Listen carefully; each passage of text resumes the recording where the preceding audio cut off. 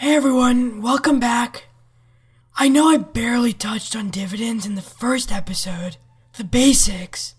So today, we're gonna go way more in depth about them, like what they are, how they work, the different types, and how you can leverage them to maximize your own benefit. First, what are dividends? So dividends are a form of a reward paid out to shareholders, the people who own stock, from a company's earnings. They can be paid out in the form of cash payments or shares, but typically they're paid out in cash. Mutual funds and ETFs also pay dividends sometimes. Dividends can be paid monthly, quarterly, half-yearly, or annually. Some companies may also give special one-time dividends, which are higher than or on top of their normal scheduled dividend. You can see how much a company is paying in dividends on its stock profile, whether it's in Yahoo Finance or your stock brokerage site. It will either give you a dollar amount or a percentage called the yield, which is a percentage of the stock price, and it'll equate to the same dollar amount.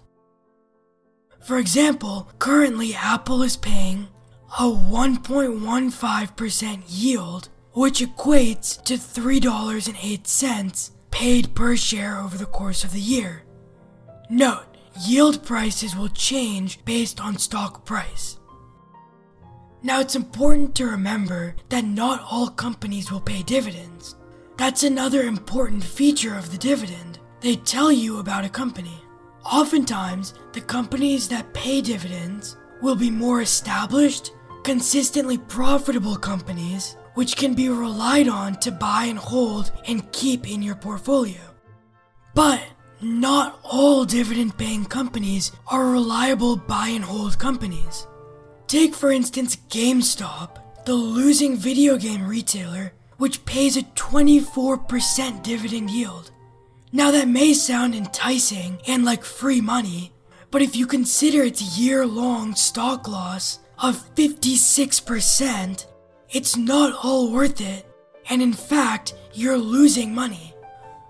Companies like this will offer super high dividends to entice investors to stay invested in the company, but it's really not worth it, and you should not be falsely swayed by high dividends like that.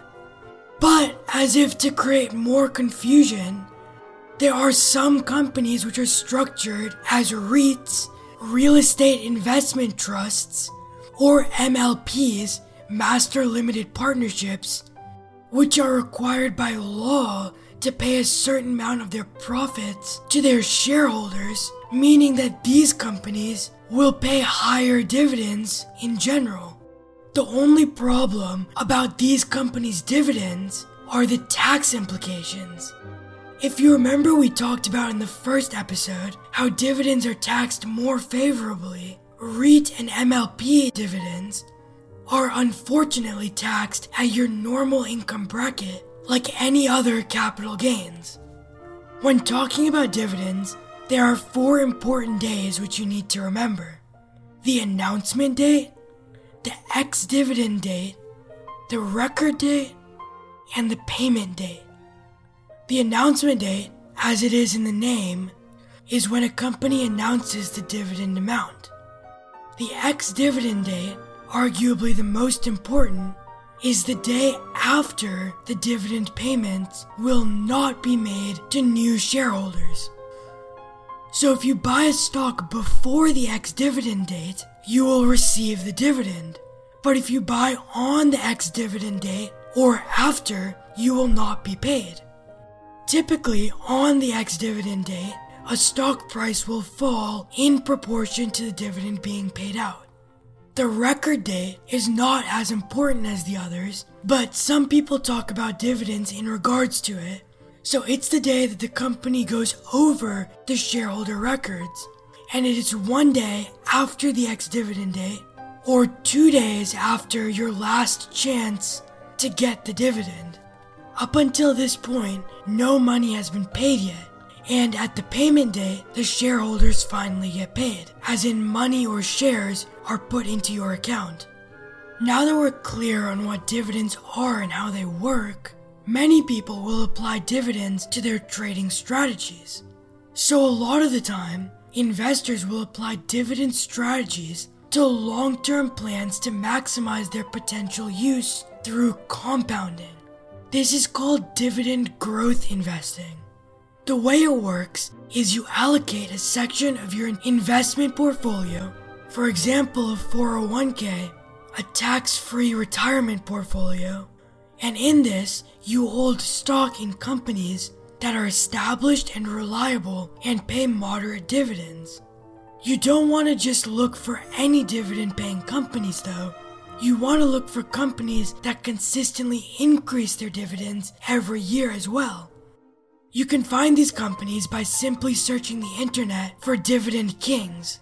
The importance of this type of strategy is the compounding, which is due to having a DRIP or a dividend reinvestment plan. This takes the money you got from each dividend payment and uses it to buy more stock in the company so that for the next payment, you get even more money, which can once again be reinvested. Here's an example of compounding at play. Say you're 18 years old and you put your hard-earned money, let's take $300, into a long-term investment plan with an average annual dividend of 3%. That doesn't sound like much, and after 1 year, you only have $309. But in 40 years, when you're close to retiring, even without putting more money in, you've more than tripled your initial investment to $980. Imagine the size of that number if you put more money in. That's the power of compounding. But dividend growth investing isn't the only way to maximize your profits with dividends. You also have a short-term strategy called dividend capturing, which is used by day traders. It involves buying a stock a few days before the ex-dividend date or at a clear low before that date, and then selling it right before the ex-dividend date. This works because there will be more demand for the stock just before the ex-dividend date because people will want to qualify for the dividend payment, and after making a quick profit, you will also qualify for the dividend.